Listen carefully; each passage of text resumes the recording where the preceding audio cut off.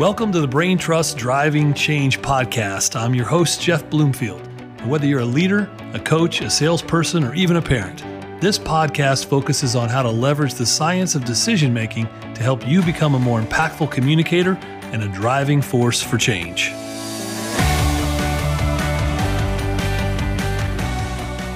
Welcome back to the Driving Change podcast. I'm your host, Jeff Bloomfield, and I'm excited for today's episode for a couple of different reasons.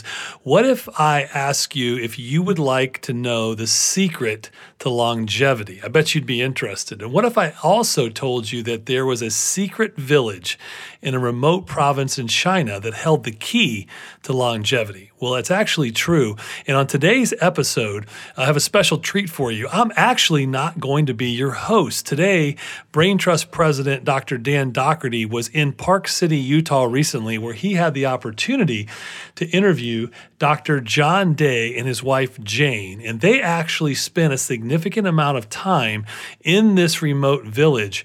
And this remote village, per capita, has the most centenarians, people over 100 per capita, than nearly any other place on earth. And it's being studied now by plenty of people who are looking at why that happens. And Dr. John is an actual cardiologist who you'll hear his story throughout the podcast episode. But I think what you're going to find in this episode is a lot of the things that we can do today that are being done by the people of this village and have been done by the people in this village for centuries, not just from a diet and exercise standpoint, but from a mindfulness standpoint as well. And I think you're going to love this episode. I think it's going to change the way you look at longevity forever. Enjoy. Dr. Dan, take it away. Okay, good evening. I'm super excited to be in Park City, Utah, and have the opportunity to interview Dr. John Day and his wife, Jane Day, who are the authors of the Longevity Plan.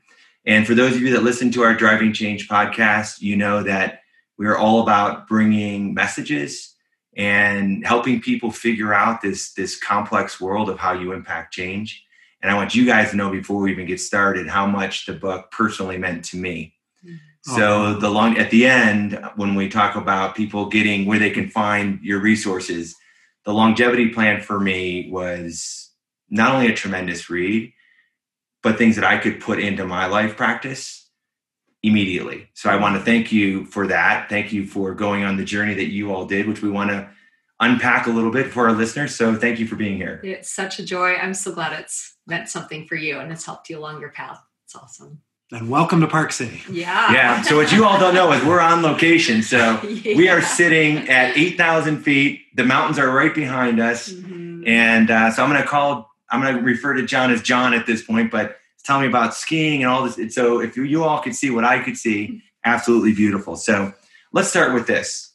So before we get to the book, can you unpack a little bit for our listeners the journey that you personally went on before the book was even something that you both conceived? Sure, absolutely. And it happens to a lot of us.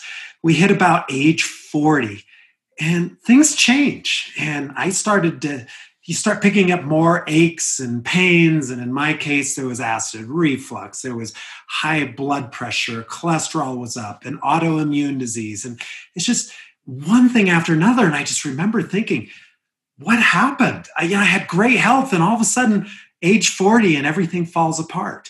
And as things got worse, it got to the point where even simple things like playing basketball with my kids just hurt. My job is one where I perform these complex operations wearing this lead suit, and my neck and my back would just ache. And I remember thinking, I'm only in my mid-40s. What's it going to be like when I'm in my mid-50s, my mid-60s? And I started thinking, boy, it was a good thing I got that disability insurance, because I don't know that I'm going to be able to continue doing what I do as a physician, doing these operations, wearing these lead suits and surgery until it's time to retire. But I think even more is just not being able to play with the kids. And it was really a wake-up call for me that something had to change. So when you talk about change, there's the realization that something needed to change, and then all of a sudden something has to happen. So in your book, you talk about tipping points and wake up calls. So even the conversation that you all may have had together. What was it that then said, I'm going to not only make this change, but I'm going to do something about it. So what was that journey like? So I think that what really got me to where something had to change, as I mentioned, is not being able to play basketball with my kids without being in pain. And then the second is getting through my workday, my surgery schedule day. And then coming up with these crazy ideas where they work out where I would sit on this chair and do these surgeries. But then things got even worse from there because then I was sitting all day. And so it was the pain. It was having your body in pain in your mid-40s. It's not meant to be that way. And I can tell you, in the mindset that we often are in our society, one of the first things John looked to change was maybe his diet. And he thought, maybe I should go gluten-free. So, but within not too long, he found the gluten-free cookies and the gluten-free brownies and breads and things. And he thought, I've got to lose weight. Maybe I'll go gluten-free. So that's what we kind of start thinking first. Got to go on a diet and lose weight. But he ended up, I think, gaining, 5 pounds on the gluten-free diet? It didn't really get me anywhere. Really work. And there's, of course, the pharmaceutical path. Right. Taking a number of different medications. That's for the other common acid reflux. I had esophagitis for high blood pressure, So, and then you're taking all these pills and then you feel even worse. So the hard thing can be we want to change, but we don't know what to do. We don't know what to do to bring about change. And if you're in an environment where the answers that people typically look to are medications or go on a diet or, whatever kind, but you don't really have a kind of a paradigm shift of a whole different way of going about it, you can get really stuck and in a spin. So in looking back at your story, so a practicing cardiologist, you are trained at one of the best universities in the country. So you're training at Johns Hopkins, you're out at Stanford, and you need to make this change. But so all that you have all the cerebral part, like, yeah, I know I need to make a change, but that's a big step from saying, yeah, I know that I need to make this change. But then you find yourself in China that leads you to the book, and you're studying these people. So I want to take you back to there. Mm-hmm. So you're at this tipping point and you decide you're going to do something. And then, so when you think about the people of Bama County, and you think about that journey, why then? Why there? What was the conversation like between the two of you? Like, hey, we're gonna go to this rural village in China, and we're gonna study these people that seem to be living longer. And you're, instead of just saying, yeah, I know I need to make a personal change, but you're gonna go on a much bigger journey. Mm-hmm. I think for a lot of our listeners that feel like, well, I can't do this, or I'm trapped in this, and you guys together broke through that mold. Tell us about that. And then when you got there, when you think about the people in China that you studied for years, what emotions come to you? What do tell us about that? Absolutely. And for those that know me, know that there's a Chinese side to me. I've been studying Chinese every day for the last 30 plus years of my life, 35 years of my life. I speak fluent Chinese and regularly travel to Asia. I've been in the leadership of a number of medical societies and frequently asked to speak at China. And so traveling to China and speaking at these meetings, these medical conferences, being one of the one and only non-Chinese that can give their entire presentation, Q&A in Mandarin Chinese, it was a bit of a novelty. And so that's something I regularly traveled there. And in talking with my colleagues, I learned of this place in China, Bama County, that has the highest percentage of centenarians in the world. And so I started looking into these, and the scientific side of me started digging into the studies that have been published on these people in the medical literature, also in the Chinese medical literature, reading these studies. But I think the thing that really drove me in wanting to learn more is these are people that basically they're outliers. What is their secret sauce? To try to deconstruct what is something different about them? How were they able to escape everything that I was experiencing? And it wasn't just me. I have a large medical cardiology practice. I've got thousands of patients, and they're all suffering from the same things as premature aging that we experience here in the West. What are they doing different? And that was something that was very fascinating to me. But I don't know that we would have gone on this journey had Jane not have pushed us to go that way. That's my passion. So tell us about that. I lived in Egypt for a year when I was 16 alone. I left my family, went and lived with an Egyptian Muslim family, and that kind of started my whole interest, and then have lived abroad and taught Arabic and done different things. So I love travel. John, not so much. So I remember that night, he also usually likes to go to bed early. But that night he had that Skype at the time call where his colleague said, yeah, I just saw this thing about he's like practicing his Chinese and saying, but my body's aching and I'm having this and that. And she said, I just saw this thing on TV about this longevity village. She's in China. And so we start researching it that night. We didn't go to bed and we start looking it up, trying to figure it out. And I'm like, John, we have to go. We have to go. So I think one of the things as I listen to John talking that might be important to point out for our listeners is that we had a big question in our mind whether this was genetic or lifestyle. And that the answer to that question is huge, because if it's all genetic, then what can we point to for hope?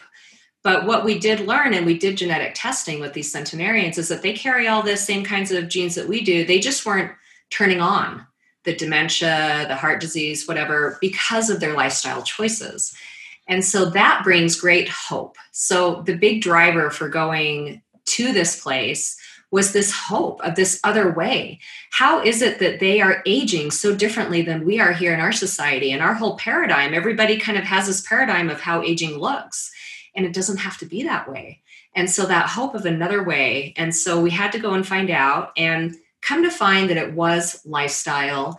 And I won't say choices, because they didn't really consciously choose these lifestyle factors, because they were forced to go out and work in the fields so that they wouldn't starve, and eat vegetables because that's what they could produce. And being in a community, of course, they did have choice to build community. And that was a big part of their longevity, was showing up for each other and their continued purpose as they aged, which is something we often lose here. So we found kind of 7 principles overall that are factors that are truly available to any of us to choose. And it's just a matter of being intentional, because our society tends to want to draw us towards the conveniences and comforts, which ironically produce inconvenience and discomfort ultimately. And so it's just being mindful and making those daily little tiny shifts in these areas where we can experience something completely differently right here in this same culture. So the 7 principles, there was one, so let's kind of walk through a couple of these. So there was one principle, like right at the beginning, is eat good food. And I read that as like, eat good food. Okay. I'm a fairly educated person. I should eat good food. And then you coined something, you said, real food first diet. And so for people that are thinking about the way they eat, for anybody listening to us today, and again, this being a Driving Change podcast, what would you say to them when it comes to this, there's all this information about food and making the right choices and all this, but what would you say to them about how do you do real food and make that the first thing you do? What would be your guidance for them? It all starts with what we eat. And there's a lot of misunderstanding there. Too often we want to look to labels, but what's healthy, what we're supposed to eat. But if your food has a label on it, it's probably not the food you should be eating. When we're talking real food, we're talking about food that doesn't come with a label, doesn't come in a box, doesn't come in a jar, doesn't come from a fast food place. We're talking real, natural food. And then eating it in a way that is able to bring out the health healing properties. As it was said so many millennia ago, let food be your medicine. Our body naturally wants to heal. And too often we're thwarting it by what we are eating. Going back, eating real food, the stuff that comes in different colors, it's usually on the ends at the supermarket or a local market, or even better, a local farm. getting it as fresh as you can, as close to the source, that hasn't been processed in the many ways that our foods now have been changed. Going back to maybe how your ancestors used to eat. And you'd have to go back a number of generations now. Going back to what's real and then allowing that food to heal us. So if I were going to leave here today and I'm traveling and all the things that I do for work and life is real fast, and I'm like, how do I take the principles that you're just talking about? Eating the right foods, shopping at the right parts of the supermarket, trying to get food as fresh as it can be from wherever its original source is onto my table. If there was like a couple of practical things, like when you're working with your patients in your clinic and you get in this big topic about food, how do you translate what you learned in China, what you've done for yourself and what you do in practice into a couple of things that people can say, yeah, I can start with that today. And it doesn't seem so big, John, that they're like, I can't do it. And they go right back to their old habits. And I get it. I'm a busy cardiologist.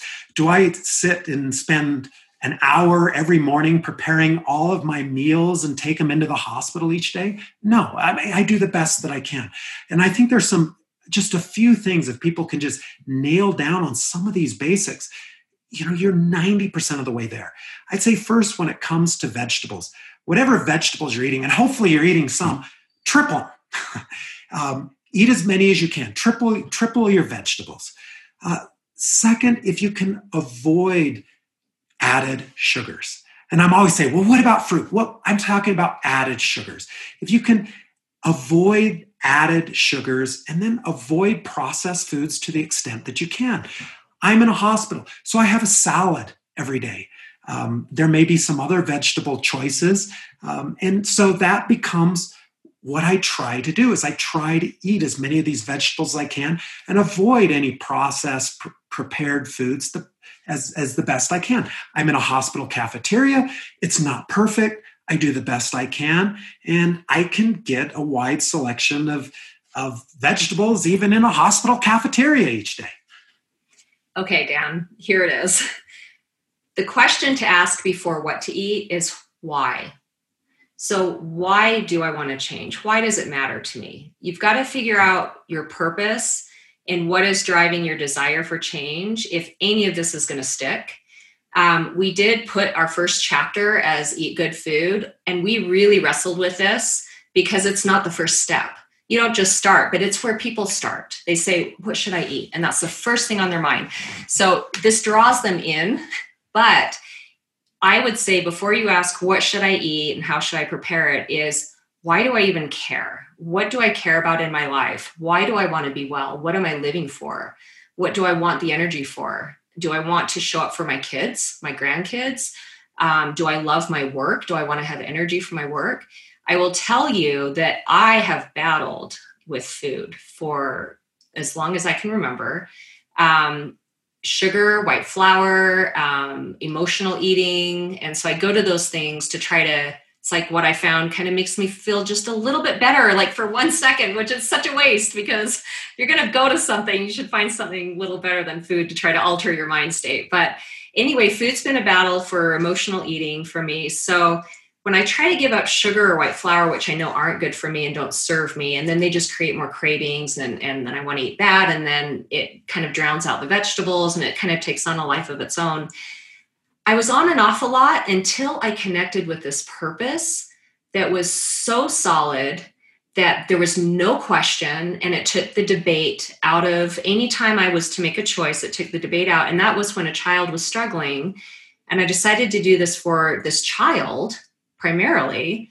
In a way, it was kind of along a spiritual lines of making a sacrifice and, kind of an offering kind of thing, and asking, God, what can I do? What can I give? What can I share? And I kind of came to this place that it would be beneficial for me, beneficial for him. So it was no question. There was never a temptation. Things were around me all the time, but my why was solid. And so I was able to successfully achieve sustained desired change, which is what we're ultimately after, but it has to start with the purpose. Okay, I love it. So we train a lot of people on their why, and kind of digging in a little bit deep to kind of figure out your why.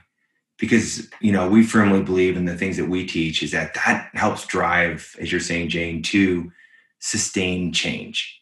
So, and since you said the word, when you guys think of sustained change and kind of a purpose even behind the book and the people, whether in your profession or in any other setting in life, your family, what does sustained change mean to you guys? So that's a good question. And that's something as a physician I deal with, not only with myself and our family, but it's also with my patients. Because 80% of my patients in cardiology wouldn't be my patients if they followed everything in that book. I mean, yeah, there's always some that are going to have genetic factors. And one thing that Jane had brought up, and as I gave a lot of lectures and talks on the book around the world, I was often asked, they must have so much willpower. I can't do that. That's great for those people in China, but what about me? And we showed, and we took a group of patients who had abused their bodies their entire lives. They were suffering from end-stage cardiac disease. And we were able to take this group on a multi-month journey and one by one, getting them off their medications, reversing their cardiovascular disease, reversing diabetes, reversing whatever. And we showed that it was entirely possible to make this change at whatever age, whatever position, whatever situation they got themselves into. And in my mind, as I view change, I really view it as three things. And Jane touched on the first, purpose. You've got to have a reason. For most of my patients, if they're younger, it's to see their children, to be around for their children, to not die young. If they're older, maybe it's to be there for their family. And usually it comes back to family, being there, being around, guiding. Once you have your why, once you have your purpose, then it comes into the second area is environmental programming. And that's what we learned from this book. These people lived incredibly healthy lives. The highest percentage of centenarians in the world, it wasn't by choice. They weren't making conscious choices each morning. Should I have the muffin or should I have vegetables for breakfast? They didn't have a choice. Everything that was there forcing them to make the right choices. And that's the same thing with us. Willpower will only get you so far. If you want to make a change in food, probably the first thing you need to do is get rid of all the junk food in your house. Because as long as that junk food is there, at some point, you're going to hit a moment of weakness and you're going to binge eat everything in your house. So it's in changing your environment in a way where willpower is no longer needed. That's so good. So I heard a couple of things. First of all, it's never too late. Yeah. And if anybody listening to this knows that it's never too late, to take a different step in the journey, I think that's so important.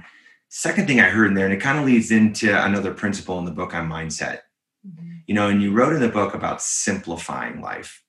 And you kind of wrote about it in your own journey, right, of simplifying life. And I was really struck by, you wrote in there that when outside of your kind of work family responsibilities, that you would have a list of 3 things, and you try to simplify. And life moves so fast and there's so much environmentally around us. Can we talk a little bit about that mindset? Because I want to go mindset into purpose because because you kind of end, on the purpose, So, which I think is so critical, as you were saying, Jane. So tell me a little bit about that concept of simplifying life and what that means to you guys, and how can our listeners really take a second to hit the pause button and say, what does simplifying life really mean? That's hard because as humans, we like to make things complex. We like to keep adding in additional layers. But I think simplifying really gets down to what is most important and then putting first things first. Whether you're an 80-20 person or whatever, wherever you're coming from, is to really focus on the vital few things. And it's hard. As a parent, our children get in so many activities and we feel like a taxi cab driver. You're working hard and then you spend your evening shuttling kids around. but to try to focus on what is most important. What is most important to you? And I think for most people, when you get down to it, there may be a few things that are really most important that drive that. Family, relationships with people, whether it's relationships at work, relationships at home. There may be a sense of personal happiness, of what drives them, and focusing on those vital few. Jane? Yeah. So once you have in mind what you care about most, it's not far enough. That doesn't take you far enough. You have to actually know then what to do to manifest that in your life and to drop the things that you care about less. So you do have to practice saying no. You have to learn to exercise a different muscle. It's going to feel very uncomfortable, especially if you are, very much wanting to take care of others and their feelings and their needs. And you have to really learn how to say no and sit with the discomfort. And then the other thing that maybe will feel a little bit better, and to kind of open your mind to the possibility of outsourcing. So give yourself permission to bring other people into your life to play the roles that maybe you're not so good at. Wouldn't it be lovely to have someone come in and do your laundry for you, or, to do some cleaning once in a while? And truly, I believe, and if you have children, especially, it was very hard for me to think about bringing somebody else in to play a role. But somebody put it this way to me, and this is a Harvard Business School professor and a faithful, somebody who's following God and trying to live a spiritual life. And he said, look, you're good at some things and you're less good at other things. Other people have tremendous talents and strengths that they can bring in and bless your family. So bring them in, allow them to come in and be a part of your ecosystem and your group. So I would say, and there are a lot of great tools to learn how to say no, and a lot of great resources that you can bring in to take on other roles so that you can, once you define clearly what you care about most, that you can now execute on that and implement that and make it a reality in your life. So do you guys think, I love that. So do you guys think that, because you also talk about positive community, that's another one of the principles. And, you wrote about this 4-step process of change, which I when I was reading, I really kind of stepped back and, you said, and I'm going to paraphrase here. Okay. But you said, describe the change, then explain why, and don't expect the others that you share it with to necessarily change with you. Absolutely. And then recruit support. And then recruit support, yeah. Because, when we were talking about sustained change earlier, not everybody's got to come along with you in the exact same journey. Won't. Sometimes it's threatening for them. Right, but that support piece is so critical. It so is. if I have it in my own mind that I'm going to make a change and I recruit people around me for that accountability, because you link that in the chapter about loneliness. And, for the last 8 months that we've all been living through, and this year, crazy 2020, we've got this major issue. It's getting worse. This whole issue of loneliness. I got to take all this on myself. And I think when you start to put these principles together is when the narrative really started to come out for me, even personally as a coach. Yeah. It's like, okay, I know I got to eat right. And if I've got the right mindset and I'm in a positive community, and, that I just think is so important, people listening. Yeah. It doesn't be this complicated change process, but don't forget about bringing people along with you. Yeah. Absolutely. And if I could make a point on that, is too often, at least with health, when people think about change, they think, I got to eat right and start exercising. But we also talk in the book, and you brought it in, as social isolation. And there are data, at least when it comes to longevity, life expectancy, healthy life years, that social isolation is a bigger risk factor than either obesity or smoking. And you talked about the accountability piece. You have to have that with change. You have your purpose. You do environmental programming the best you can to minimize distractions on your willpower, but you've got to have that social piece, that accountability piece to have lasting change. Jane, you had a comment? Yeah, I think studying the people who have what you want. So this whole book is about a whole different paradigm. It's another way. It's another way of aging that we don't see here. It exists, but you don't see it. It's not the visual that we have of aging in our society. And there's another way. Know that there's another way. So there's a proximity principle. So when you identify what you want, then start finding the people who have that, study how they're getting there, and get close to them and bring them into your life. And of course, the studies we're all very familiar about with the social network, and you're most like the 5 people closest to you. I mean, it's very, very true. We're studying right now in our program about how obesity is contagious. And there's data behind that. It's a social disease in a way. So surround yourself with the people that have what you want and study them and learn. And just know that there's always another way to look at it, another way to approach it, and to connect with that and make that a reality that way. That's awesome. Now I know we're coming up on 30 minutes already, so I've got to put this one in here because I wrote it down. So in your Find Your Rhythm as a cardiologist, Yes. I read this one to my wife, so the people of Bapan. So you said hearts are in rhythm and they balance because they balance their lives are in rhythm. And I thought that concept of having balance in your life in rhythm is what keeps their hearts in rhythm. And as a practicing cardiologist, that really struck a chord with me. So maybe could you talk just for a minute about that concept of balance? So I almost envision you guys walking across that bridge and going into the village, and you're sitting with those centenarians, face to face, like we are right now, 6 feet apart, by the way. but you're sitting there with them, and you could, I could almost sense, John, you could feel, that connection, what you described in that chapter. Could you share a little bit about that? Sure.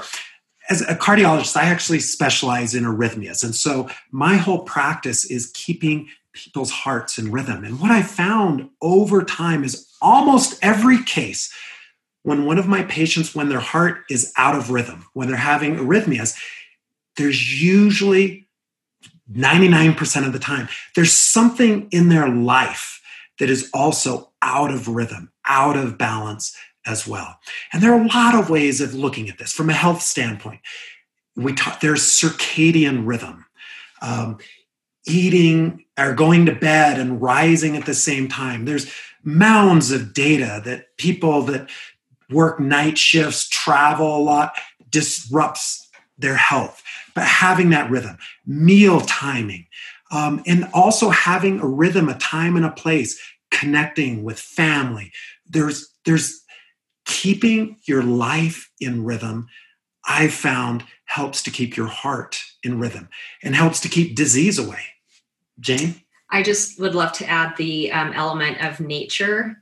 Nature is in perfect rhythm. You live in it. Yeah, we live in it. Yeah, so it's beautiful around us here. So if we're very disconnected often from nature, we're in buildings, we hop in our car, we push a button, garage door goes up, we drive out, drive down the road to this gym, stand in front of a mirror with some machines, and we have a setup that's very disconnected. So we have to be intentional about reconnecting with nature as we spend time there, and get in touch with the rhythms. One is the rhythm of the sun up and sun down, and honoring that rhythm. And when we do intentionally seek to understand and align ourselves with natural rhythm, things fall into place for us. There's so much and I'm going to really encourage everybody here at the end on where to direct them where they can get the book and learn more. So we're going to get to that in just a minute, because there's so much in there about that you guys wrote about relative to lack of sleep and, being burned out and, this kind of crazy life that we live, that the whole issue with multitasking, and just adding and adding and adding to all these things that are barriers to really kind of living out the longevity plan in its fullest. But so I want people to go and read about that, because the way you talk about noise and how cluttered things are, and it's very hard to find those moments unless you're literally in nature, that we can separate ourselves sometimes from what we need to do that fulfills our entire kind of aspects of well-being. So, and let me just say, stress is not to be avoided. It can actually work to our benefit. So work with stress, learn from stress, leverage stress. And who's the gal out of Stanford that talks about turning stress to your advantage? I might be able to look it up before the end. Well, there's a difference between eustress and distress. And Right. too often it's distress, but eustress can be very powerful. It's like exercise. Right. You've got to push your body Yeah. to achieve that benefit. And stress isn't to be avoided. It's part of life. But I loved it though, Embrace because what I love in the book, and people will read this, is that, and from a cardiologist perspective, and for those of you that don't know, Jane and I actually, studying for our doctoral work in the same university. And so when you dig into this stuff, you realize that, yeah, stress, certain levels of stress can be okay. But when stress hits, it releases different chemicals in our body. It triggers different systems. And that persistent stress, leads to outcomes like blood pressure issues and heart rate issues and all these things that we can't get off this stress cycle, this wheel. And what I found, John, is these principles is that if people take a step back and start to say, how can I apply these in my life?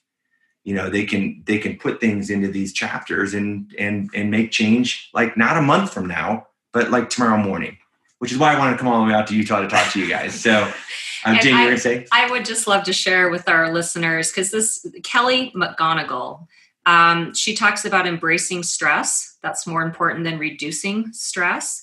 And that her research is indicating that stress can make us stronger and smarter and happier if we learn how to open our minds to it, which when I came across her work was a big relief to me, because it's so stressful trying to figure out how to reduce stress. We've always heard like eliminate stress, It's like, oh my gosh, I'm so stressed. I can't eliminate this stress. Something must be going wrong. So to just, again, a paradigm shift, just like what we're offering in our book is a complete paradigm shift on things, and just always know there's a completely different way to look at something.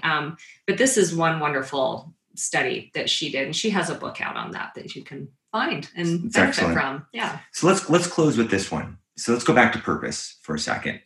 And you all shared in there that focusing on the future is the important part of purpose.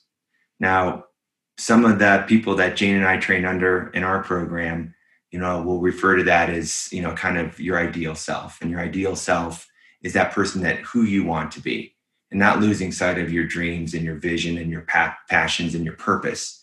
And I found a real link to that. So I don't know if you have a comment on that, for our listeners on focusing on the future, and how much hope that can trigger and optimism. I found that quite striking in the book. Yeah, I was going to say the key there is the hope, because there's that, like we're talking about, it's never too late to make changes, and there's always another way. And those are kind of the two basic messages of the book, and they lead to hope. And so when we kind of look around us, things can feel a little overwhelming and kind of stagnant and closing in and maybe not seeing options. But when you can get yourself to the place where you can look ahead and give yourself permission to envision, well, what would the ideal look like? Not what does it look like now and what are my limitations right now, but what would the ideal look like? Give yourself permission to dream, so you even have a connection with what you want to work toward. And then you can start taking steps towards that. But if you start with the how, like, how am I going to do this? Without the ideal vision in mind, it's going to be really hard. You're going to get tripped up and paralyzed. So that's, I think, the importance of being able to envision what's ahead, and then you give yourself the space to move into that. I think from my standpoint, more of a health perspective, I often start my talks as I'm speaking on this, ask the audience, how many of you want to live to 100? Maybe there are one or two hands that go up. The rest, no, it's almost, I do not want to. It's like, shoot me before I get old. And we've almost created a nocebo effect. We all know about placebo, where you think you're going to get better and you actually do. Nocebo, we've almost changed our view towards life and aging to a nocebo effect. We expect to be senile, to be physically disabled, and all of these problems as we get older, and it becomes a self-fulfilling prophecy. This book challenges a lot of that. Having that purpose, study after study has shown that people with purpose can avoid cardiovascular disease, decrease rates of cancer, dementia, etc., because it changes our individual day-to-day decisions. Having that out and in front of us. And that's one message of the book is we all, unless you have the worst genes in the world, with the right choices, you can enjoy exceptional health until about age 90. And if you're lucky, maybe you can get to 100. I know for me, my vision is I want to be skiing with my family, my grandkids, my great-grandkids, my great-great-grandkids on my 100th birthday. And that is the vision that I want, is to have that close family and to be there for them and the physical wherewithal that I can ski on my 100th birthday. I love that, John. I'm going to give you the last word here, because you opened with your why and you kind of just closed with your why. And one of the things that I think it seemed in the book you asked yourself was this book part of your purpose before you ever went on this journey of writing it? And it seemed very clear that it is. So where do you want this to go? If you have one kind of message in the book to tie all these principles together, so our listeners out there says, I want to learn something from this. What's kind of like your overall umbrella message that came out of this whole journey for you? I think the biggest thing, and it's something that I've applied to my medical practice as well, is it's never too late to change. I see new patients in their 60s, 70s, 80s, severe cardiovascular disease.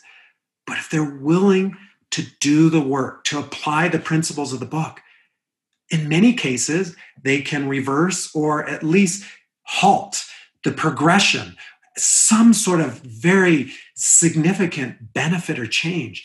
And you can apply that to any part of life. It's never too late to change. Whatever position you may find yourself in, whatever difficult situation, whether it's in work, family, your health, change is always possible. I love it. So where can our listeners find the book? First of all, the book can be found on about any platform. If you're an Audible person, if you're a Kindle person, hardcover, softcover, I don't know whether your local bookstores are still open now, but certainly Amazon is a great, or any online platform in this COVID era is great. You are also welcome to come to my website, drjohnday.com. There's a number of blogs and a newsletter and other areas where you can learn more about many of the things that we've discussed today. Outstanding. So drjohnday.com, and they can also go on to Amazon. The book is called The Longevity Plan. And on behalf of Jeff Bloomfield and myself, I sincerely want to thank you both for allowing me to come into your home in beautiful Park City, Utah. And I really encourage our listeners to go out and read the book. It will make a difference. Thank you so much. Thank you. Thanks for coming.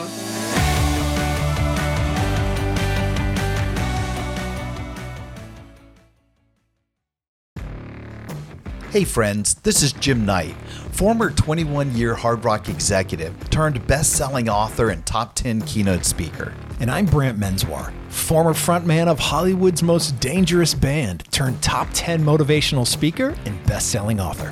We host the how-to podcast, Thoughts That Rock, where we talk to rock stars, athletes, CEOs, astronauts, and even next-door neighbors who share their expertise and opinions. Together, we tackle the most interesting and challenging topics of today. Whether you want to learn how to become more confident, how to deal with anxiety at work, or how to write a hit song, or use Brazilian Jiu-Jitsu in life, we've got hundreds of episodes to help amp up your life and move you forward. Subscribe to Thoughts That Rock wherever you listen to podcasts, and check out evergreenpodcast.com for more information.